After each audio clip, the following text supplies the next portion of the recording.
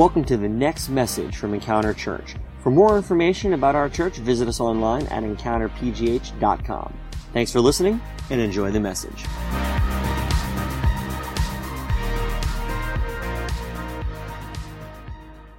I'm reading out of off of my iPad, my non-analog digital Bible today. So Matthew 28, 18 to 20 says this: Jesus came near to them and said, "All authority has been given to me in heaven and on earth. So go, therefore, and make disciples of all nations, baptizing them in the name of the Father and of the Son and of the Holy Spirit, teaching them to observe everything that I have commanded you. And remember, I am with you always, to the end of the age." And this is called the Great Commission, and this is what each one of us have been called to participate in. And so this entire month, we have been exploring what does it mean to live life on mission. And the first week, we talked about what the mission is and explored that and how we can participate. And last week, we talked about the story. We talked about the story of it and the importance of telling our story, how God has intersected with our lives, and then connecting that to God's story, which is in Scripture, of the story that God is telling. And when we do, the big idea of last week was that when we tell our story, we give people a chance to meet the God that we know when we tell our story with them, when we share our story with them. Last week, at the end of our service, before we get into the message today, I wanted to take a brief moment. We have a response time at the end of our services normally. Today we're going to do something a little bit different.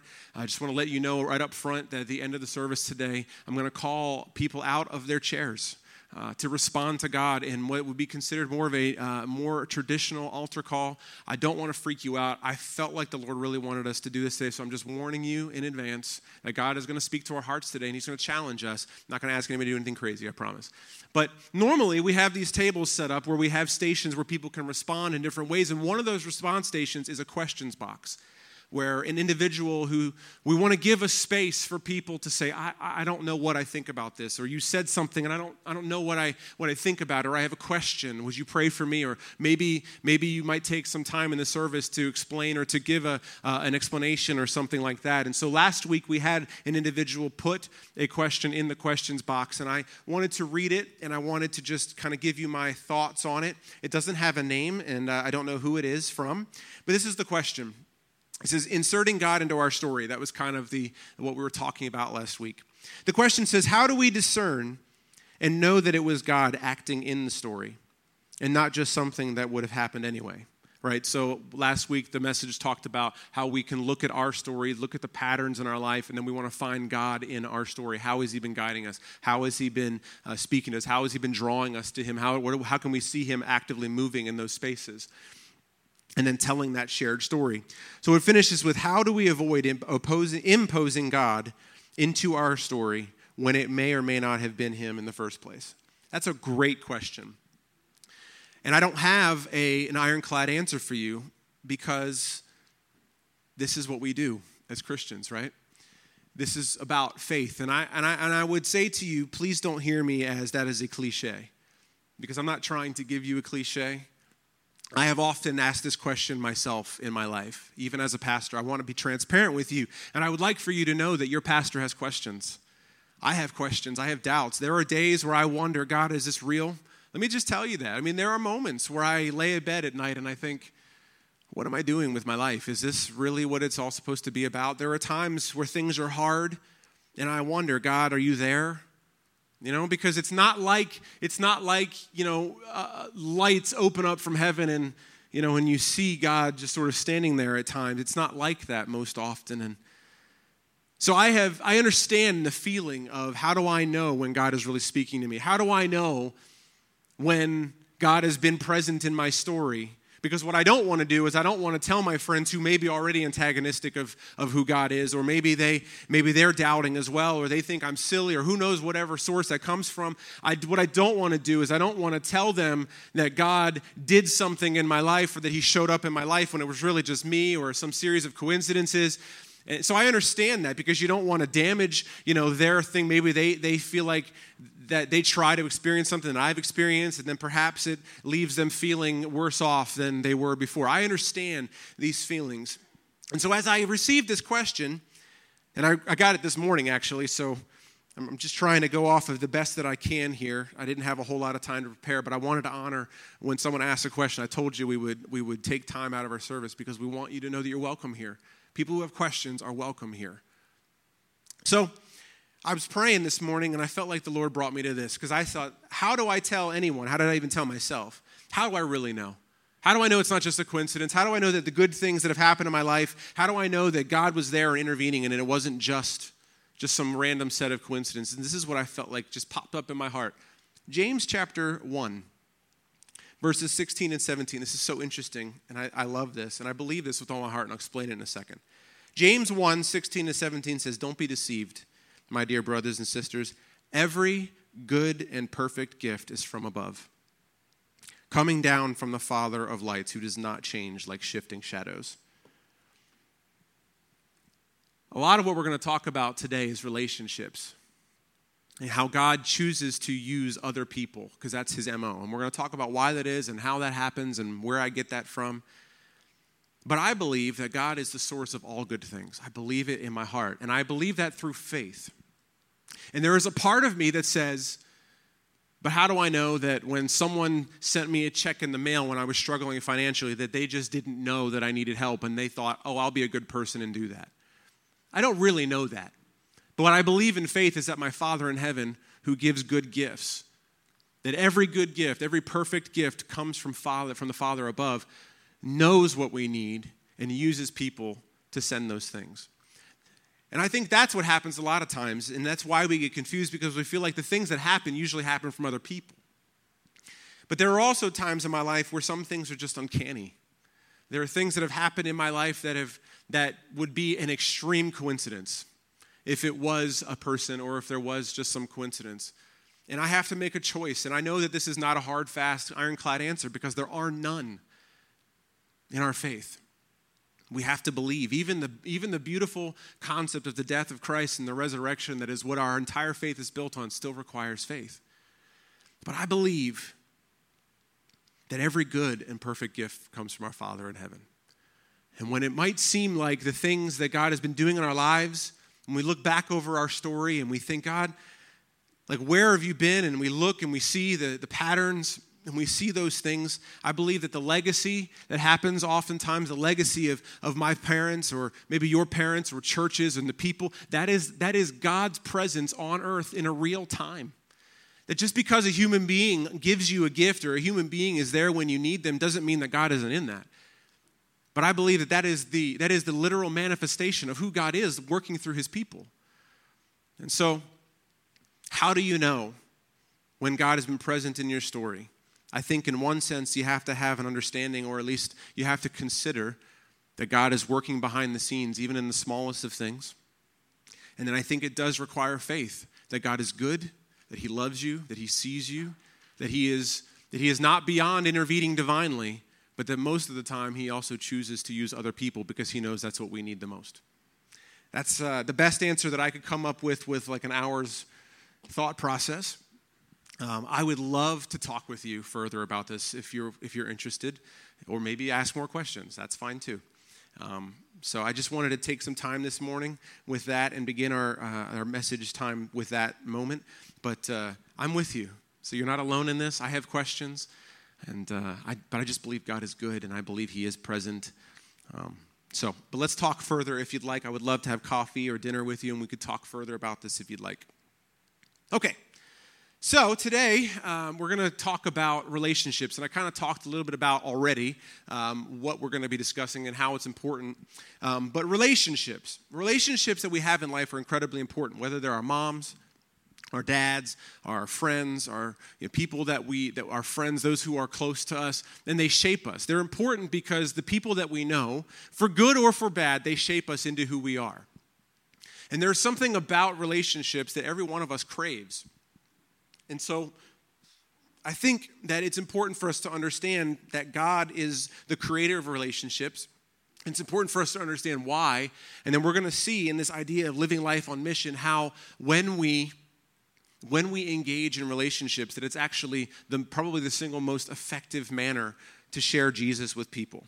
But before we get into that, I want to tell you a story. When I left for college in the summer of 1999, I was a lonely and a broken man. My teenage years were really rough, and I didn't feel like anybody really knew me. I remember feeling like no one knows who I am, and I wanted to get as far away from home as I possibly could. And I remember feeling like I don't have any real friends. I had friends, but I didn't feel like anyone knew me. I didn't feel like I could be myself.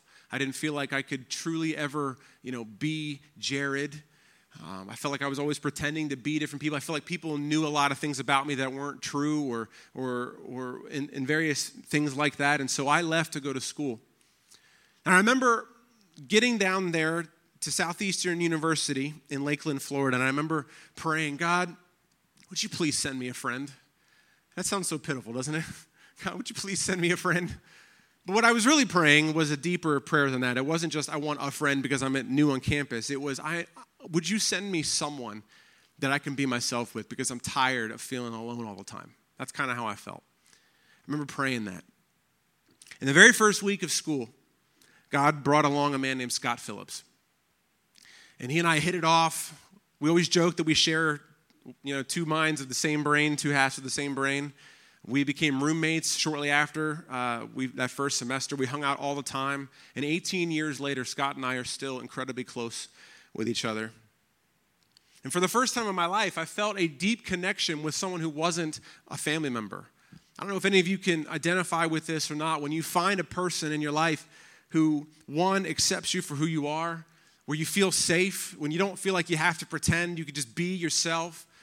I had never really had that feeling outside of a family member, and for some of us in the room, maybe you never even had that with your own family.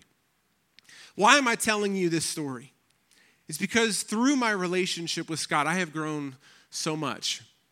God has used that relationship in so many ways to show me who he is, to show me what he is like. He's brought healing to my heart. He's taught me about what life is like, how God sees me. God has used Scott to challenge me and how to see people like he does. And that's the beauty of relationships, is that when we can find a place where we don't have to have our guard up, we can put it down, we can be ourselves, then we can finally begin to see things about ourselves that people can't show us.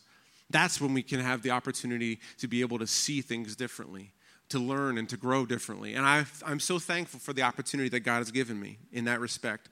And Scott, if you're listening, man, I love you, brother. I hear people say all the time, I wish I had more friends. I wish I had greater relationships. Or sometimes I hear people lamenting how they don't have relationships that offer any real substance or a connection. I think a lot of us can identify with this, feeling like we don't have a relationship or we can't really know someone deeply, or maybe we wish we had more people in our lives. And so we know that without relationships, what ends up happening to us is we become very isolated. We know that we become stagnant and we begin to wither away like a flower that has been cut at the root. That's what happens to us when we don't have vibrant, meaningful relationships. But the flip side is also true. In healthy relationships, we find value. We find connection with people. We find meaning with people. Healthy relationships, I believe, are a picture of God and what relationships are supposed to be like. I believe that God created healthy relationships to be a picture of what it's like for us to live in relationship and communion with God, as well as what it's like to live in with other people. If we can understand, I believe if we can understand the power of relationships, and I think that we're going to see why it is that why is God's chosen method of relating to human beings. And so what we're going to do today is we're going to take 4 biblical foundations of relationships, because we're talking about living life on mission, and which is really about bringing the hope of Jesus Christ to the world. But another way of saying that is living life on mission means building relationships with people so that they can become a part of his family. So today, we're going to be talking about relationships so that we can learn how to practically participate in the Great Commission in a way that is God's primary chosen method of relating to humanity. So the first of the 4 biblical foundations of relationship is this, is that God is relational. What do I mean by God is relational? Well, in Genesis chapter 1, verse 26, it says this, "Then God said, let us make man in our image according to our likeness." Does anything stand out to you there? You should, because I underlined it. Let us, this is God speaking, let us make man in our image according to our likeness. Now, the interesting thing here is that this verb is first person plural. Now, normally when you and I talk about ourselves, we say I or me, because I can't talk in a plural sense. But when we talk about a group, we say we or us. And so God here is speaking to himself and says, let us make man in our image. So right away, we see this concept here, this theological understanding that exists, that God exists in what is called a triune form. This is the first glimpse that we get of God in the concept of the Trinity that we talk about in Christianity. And we don't have time to go into all the theological implications of what the Trinity means. But in short, we've heard this, the Father, the Son, and the Holy Spirit. God the Father, God the Son, God the Holy Spirit. 3 distinct individuals in one God. I understand it's a mind bender. It's incredibly difficult to wrap your head around it and mind around it. And we could talk about that at another time, another opportunity for coffee with your pastor, or in life groups or whatever. But the point here is that what we see is that God is inherently relational. Not only with himself in this passage of Scripture where he's talking amongst himself in that kind of a concept. But then also in Genesis and all throughout the Bible, we see God talking in relationship with other people. For example, we see God talking and working with Adam in the garden and naming the animals in Genesis 2, chapter 19, or chapter 2, verses 19. We see God visiting with Adam and Eve when they're walking in the garden and talking with them in Genesis chapter 3, verse 8. We see it all throughout Scripture, where God is visiting people. He is speaking with people. He is inviting them into relationship with him, and he is intentionally choosing to work with and alongside other people. We see it all throughout Scripture. That's who God is. That's what he is like. God is relational.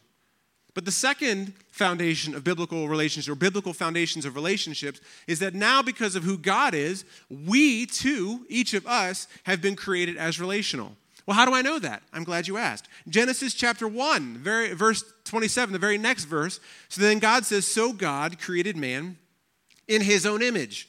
He created him in the image of God. He created them male and female. Now, the Hebrew word here for image means model, likeness. So think of it this way, like modeled after.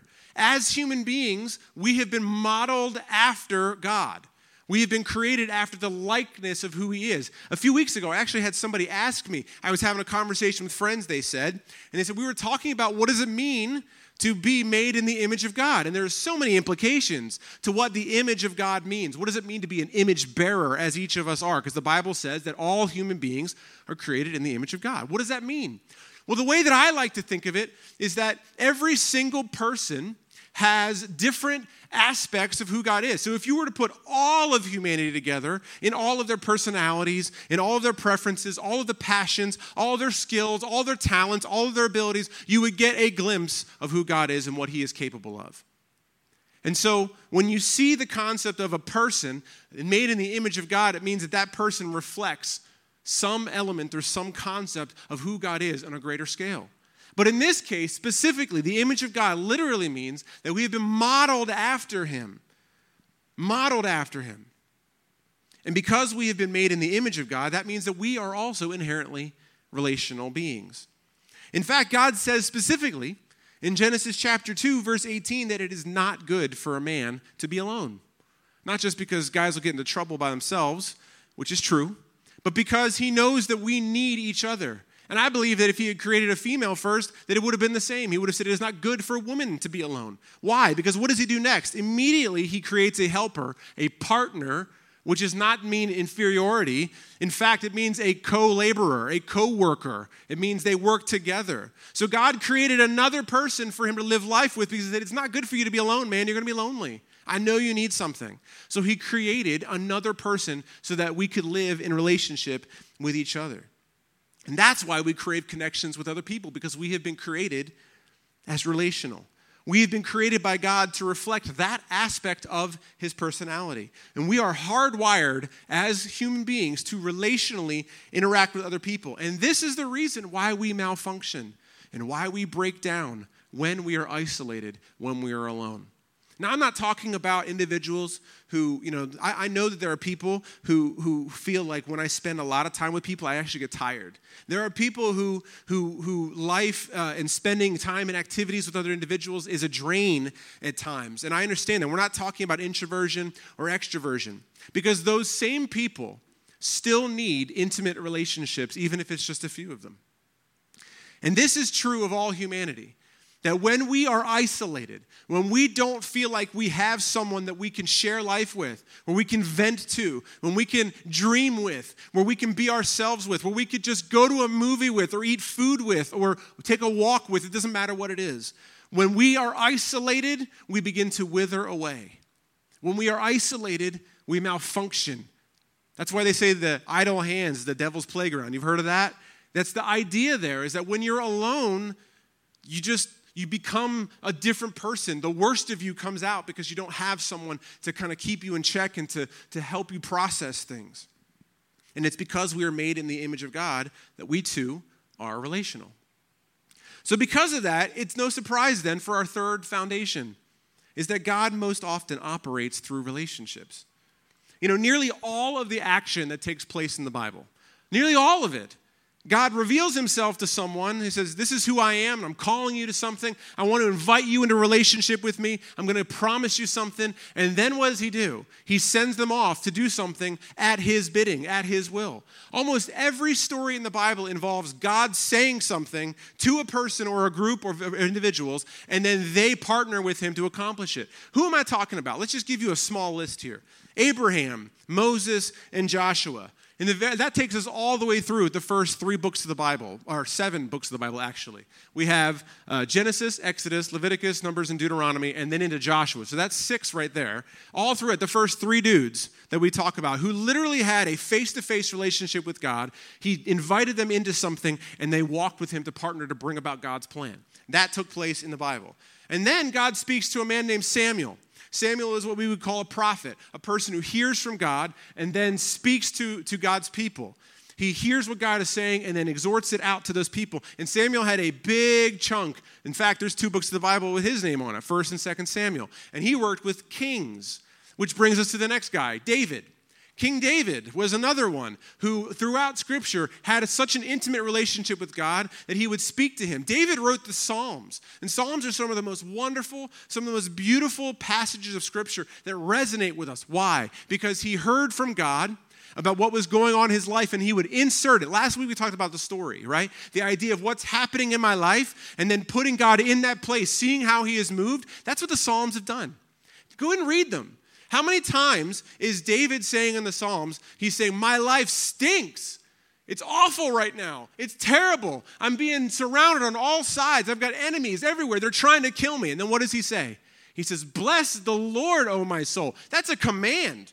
He's telling himself to praise God. And he says, because he has lifted me up, because he has been faithful, because of his everlasting goodness. You see what I'm saying? The Psalms are David inserting God into his story, seeing where God has been present and believing in the future that God is going to show up like he has in the past. So we see David doing this, David interacting with God. David, oftentimes in his life, he would hear God. The Lord has said to do this, and then he would take his army or he would take his people or he would decree different laws in his kingdom. We see more people, Elijah and Isaiah and Jeremiah. All of these people are influential individuals in the Bible. Each of them have books of the Bible listed in their name. Nehemiah was a man who heard the Lord speak to rebuild the walls of Jerusalem. God wanted to rebuild his city. Could God do that on his own? Yes. Could God literally like a wizard just kind of cast a spell and make the bricks fall on top of each other? He could, but he didn't because he chose a human being to do it. He said, Nehemiah, I want you to rebuild the wall. So Nehemiah gathered people in relationship and they rebuilt the wall. We see Jonah, God using a man to go to people that he hated. The story of Jonah is not about a whale. The story of Jonah is actually about a man who is disobedient because he hated people who were not like him. God told Jonah to go to Nineveh, which was not in Israel. These were people who were not Christians, not Jewish people. They were pagans. They were heathens. And they had done a ton of things to them. They had invaded. They had caused problems for his people. And God says, I love the people of Nineveh, so I want you to go and tell them my goodness. That would be like God saying to our church, I want you to go to Syria and to preach to ISIS. That's kind of what this was like. And Jonah goes, no, and he leaves. The story of Jonah is about a man understanding who God is, what he feels about people, even the people that we don't like, and how he wants to use us to go and help those people and to bring them to the knowledge of God. That's what Jonah's about.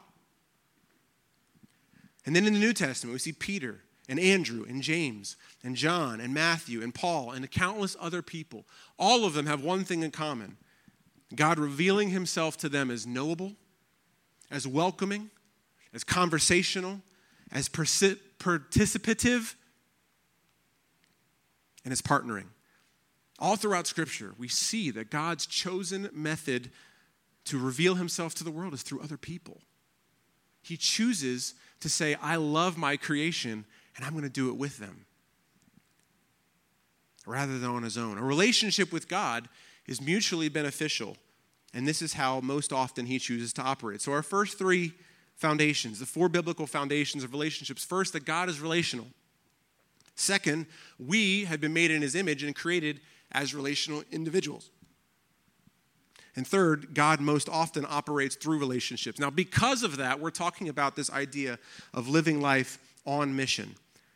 And here's where it's important and why it matters to us, because the fourth biblical foundation of relationships is this, is that the gospel thrives and spreads through relationships. Let me say that again. The gospel thrives and spreads through relationships. Would you turn with me to Acts chapter 2, verses 42 to 47. This is a beautiful picture of what we see in the New Testament of the believers and how they spent their time, how they spent their lives together, and what it was like. And we see how the gospel thrives and how it spreads through relationships. Verse 42 of chapter 2 in Acts says this: they devoted themselves to the apostles' teaching, to the fellowship, and to the breaking of bread, and to prayer. Let's pause there for a second. This is not just the 12, because it mentions the 12. So they devoted themselves to their teaching. That means that this is all the rest of them, everybody else. Okay, so all of the disciples, they were devoted together. Verse 43, everyone was filled with awe, and many wonders and signs were being performed through the apostles. Now, verse 44, all the believers were together and held all things in common. They sold their possessions and their property and distributed the proceeds to all as any had need. Verse 46, and every day they devoted themselves to meeting together in the temple and broke bread from house to house. They ate their food with joyful and sincere hearts, praising God and enjoying the favor of all the people. And this is interesting. Every day the Lord did what? Added to their number those who were being saved. So this is so interesting because what we see from this passage that the byproduct of the gospel is the forming of relationships. That's what we see here, is that when they said yes to Jesus, that now all of a sudden they had something in common with everybody else, despite their race, despite their socioeconomic status, despite the place that they came from, despite their traditions, where they came from. And we're trying to model that here at our church. One of our core values is everyone is welcome. And relationships first. Those are the two first of our core values. And we want to model what we see in Acts chapter 2. That we will live life together. Because one of the byproducts of the gospel is that now we're born into a family. And in that family comes people who can love us, who can carry our burdens, who can help us to grow and to understand and to move forward. And I see what God is like just as much through you as I read in God's word. That's part of it. We can see God acting and moving and working in the relationship of how he's working with other people. And that's one of the benefits of relationships.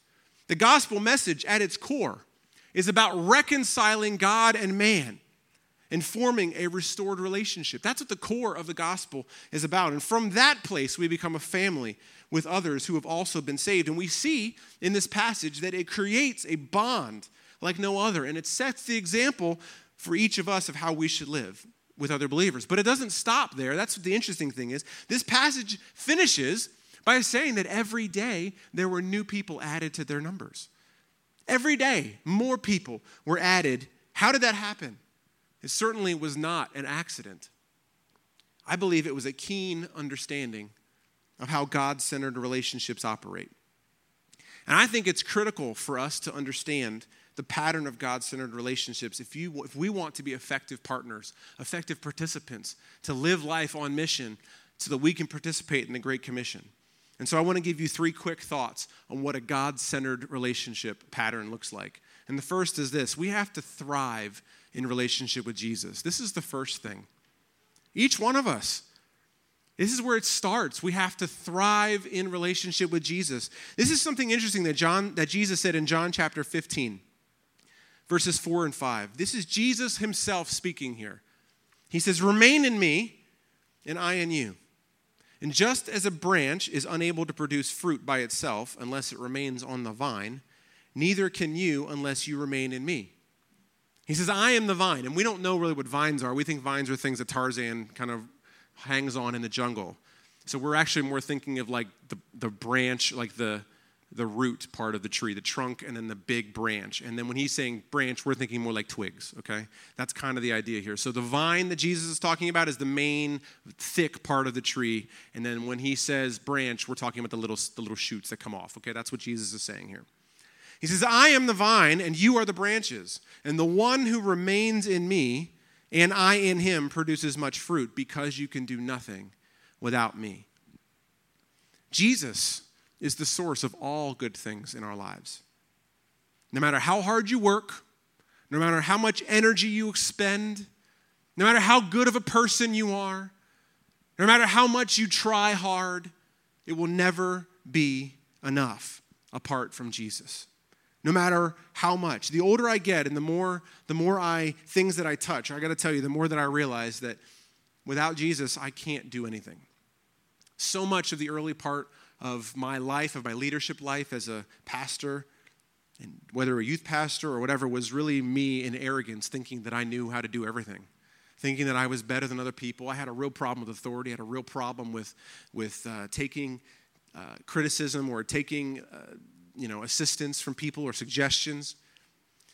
And I was frustrated so many times by why I feel like I'm doing the best that I can. Why is it not working the way it's supposed to? And I realized over and over again that it all starts with Jesus. It has to be in a thriving relationship with him. Because he says, "You can do nothing without me. You can do nothing without me." But when I spend quality time in the presence of God, through prayer and worship and studying scripture and practicing spiritual disciplines, I find myself effective. I find myself strong. I find myself having a sharp mind. I find myself having ideas that are awesome. And I find that those ideas work because I put God first when I do that. That's what happens. The closer I get to Jesus, the more I thrive. And this is what is waiting for every one of us in a relationship with Jesus. I promise you that. If we would just build this into our lives, this is what each of us are invited to experience if you don't know him or you don't experience this. So the first thing that we have to do in a God-centered relationship is thrive in relationship with Jesus. But then number two, we have to share in relationship with other believers. So the pattern now moves away from just me to a pattern moves into us. And we connect with God. And we connect with each other. And the gospel grows within us and it transforms within us. And we become like who Jesus wants us to be. We become more like him as we spend time with each other. So God transforms us. We learn from him. We grow. We share our lives with the people in relationship as we go to ball games, as we eat dinner with each other, as we celebrate holidays together, as we weep with each other when tragedies happen, where things are difficult, when we pray with each other, when we lift each other up, when we celebrate birthdays. All of these things that we do in relationship with each other, we become more like Jesus when we share that with each other. This is why we push life groups so strongly at our church. And this is why it's one of our core values, relationships first, because we see that in Scripture. And when we spend time together in as many contexts as possible, we learn to become like Jesus in real-time, practical ways. When we learn to love, we learn to serve, we learn to become generous, and we find belonging, we find purpose, and we find value. All of this from one thing we have in common, that's a relationship with our Creator. But just like we see all throughout Scripture, these benefits are not for us alone. The pattern of God-centered relationships always turns outward. And so number 3 in the God-centered relationship pattern is spread the relationship to outsiders. We have to have a relationship with Jesus first. We then spread that. We share in that relationship with each other. But it is always turned outwardly to invite other people into that relationship. It was never meant to be alone. If we want our church to grow, we have to be intentional about extending our relationship to those who are not already here. That is the heart of God. In 1 Timothy chapter 2 says that it is God's desire for everyone to be saved. Everyone. That's the word there. But we have to participate. How does that happen? Remember what I said earlier. God most often operates through relationships. And the gospel thrives and spreads through relationships. If we want our church to grow, if we want to see more people come to know Jesus, if we want to see any people come to Jesus, we have to extend the relationship that we've been given outward to other people who don't know it, who haven't received it. If we want our numbers to be added to daily, we each have responsibility to extend that outward. So God-centered relationships always start with Jesus, continues with each other, and always turns outward. So here's the point. If we are called to bring Jesus to the world, how do we do that best? This is the big idea. If you're taking notes, write this down. We best reflect God's character when we intentionally build relationships with those around us. We best reflect God's character, who he is at his core, when we intentionally build relationships with those who are around us. You know, God wants people to know who he is. God wants people to experience him. And he sent Jesus to show the world how much he loves us and who he is and how he can offer a new life. And Jesus did his job, and now it's time for us to show who he is to us. Now, I wanted to, as we finish the service, I mentioned earlier that I'm going to give everyone a chance to respond in a way that I feel like God's calling each of us to. And as we kind of wrap up our service, I know it's going long today, and I'm so thankful that we have a space like this to where we can do this. I've done a lot of soul searching lately, in the past few years, learning to become the pastor that God wants me to be, and I've discovered something, though. I first have to become who God wants me to be before I can be the pastor that he wants me to be. And I think that's true of everything in life. I think with the desires that we have, the desires that God has for us, the dreams that he has for us, the things that oftentimes hold us back from those things are ourselves. I just believe it, and I know that this message is for me, and I'm believing it's for others in the room today. But I just felt like God said, Jared, you have to become the man that I called you to be before you can be the pastor that I want you to be. You know, our church is really, really good at teaching people to know Jesus and thrive in relationship with him. That's one thing that nobody can say that we're not good at. We make disciples here. I've seen so much life change at our church. It's beautiful. The stories that I tell people about what God has done in our services and done in relationships and how people have found healing and found life and found God. It's wonderful. Our church is really good at building relationships and growing together. But if I'm honest with myself, we have some work to do in the area of extending our relationship with Christ to those around them and adding them to our family. I'm just being honest with you. I feel like that's the case. Myself included. I have racked my brain and I have asked the Lord, God, why? Why is it that you've called us to this city? How come we're not reaching more people? How come more people aren't coming to know you? And I felt like the Lord shined a spotlight right on me in my personal, private time with him and said, Jared, how many people are you talking to who don't know Jesus? What about your neighbor who lives right next door to you? What about the business owners that you know in Butler Street in Lawrenceville? What about those people? Because I'm making excuses. God, I don't have a lot of Christian or non-Christian friends because I'm a pastor, so I spend most of my time with Christians. And that's true, I think, and that's fine, but how can I ask for something? How can I desire something in my church and ask people to follow into an area that I'm not going? That would be like me saying, hey guys, we're supposed to go over there, and I'm just going to sit here and eat lunch while I'm asking all of you to go there, I just feel like God is saying, I have something for your neighbor. I have something for your friend, for your coworker. I have something for the person on the street or the person in another country if you go on a trip. But who will go? I'm asking you, would you go? Will you participate? And I felt like God was just saying to me, Jared, I want those things, and I know you want those things, but there's got to be something that's going to change. You got to be willing. You've got to be willing to share and extend that relationship. Half of the Great Commission is teaching people how to know Jesus, or like we like to say here, encounter God in real life, and we're really good at that. But the other half is intentionally bringing people to Jesus to meet him. Our family members, our friends, our neighbors, our coworkers, unreached people groups. And this is where we need to do a better job, and it has to start with me. I'm not going to settle any longer with living only half of the Great Commission. I'm just not going to do it. And I'm going to be honest with you and tell you this is a journey that I'm on, and I'm scared because I don't know how to do things I'm not good at. But I'm trying to take steps. We brought Dylan Whitty in as our missions coordinator because he's passionate for people to know Jesus. And that's only pieces of it. But you know when our church is going to grow? Our church is going to grow, and we're going to have more people, and there's going to be people raising their hands on Sunday morning saying, yes, I want Jesus. When we go out on the street and we do those things, it's going to happen when not just me, not just Dylan, but when we all rise up and we all say, let me do my part. And this is not a condemning message. This is really just for me, but I felt like God wanted me to share it with you. And so my challenge to each of you this morning is to take a hard look inside and to ask yourself if you're willing to step outside of your comfort zone and find ways to build relationships with people who don't know Jesus and give them the gospel. I want to read that again. My challenge to each of you this morning, actually we're going to pray. You guys stand with me and we're going to pray. Because I can say whatever I want and say it till I'm blue in the face. The Holy Spirit has to do a work in our hearts. So would you close your eyes?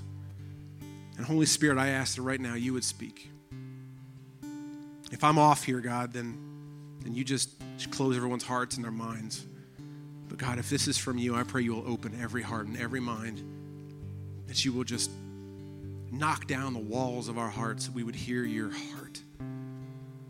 My challenge to each of you and myself this morning is to take a hard look inside and to ask yourself if you are willing to step outside of your comfort zone and find ways to build relationships with people who don't know Jesus and to give them the gospel. That challenge is for me today too. And so what we're going to do, I felt like the Lord wanted to do this, and this is not normally the way that we operate as a church, and I just felt like there was something that is going to change in our lives, something's going to change in our hearts if we respond. We're going to sing a song together. And I'm going to come down here to the front, and we're going to pretend this is like an altar like you would see in a traditional church. And we're not going to do anything like kneeling, and not going to, put my hands on you. I'm actually going to be one of the people responding. And I just want to invite anyone who is challenged by what God has said today, who says, I will take a hard look. I will say yes. I will make it my intentional life's mission to bring people Jesus. If you're willing to do that, I'm going to stand down here and turn around and face the front, and we're going to sing, and I invite you to join me. I'm not trying to lead anybody anywhere that I'm not willing to go myself. And it doesn't mean that we all have it all together and we know how to do it really perfectly or great. That's my story. So I'm just going to stay here and I'm going to do this. So that's it. I'm going to stop talking and we're going to sing. And Aaron, as you lead us, I'm just believing that God's going to do a work in our hearts. So I'm inviting you to join me down front, and we're going to close. Thanks for listening to this week's podcast. If you call Encounter Church home, or if you'd like to partner with us to support the work that God is doing here, you can take advantage of our online giving option. Just go to encountergiving.com. Also, stay up to date with us throughout the week by following us on Facebook, Twitter, and Instagram at EncounterPGH. Thanks for listening, and we'll see you next week.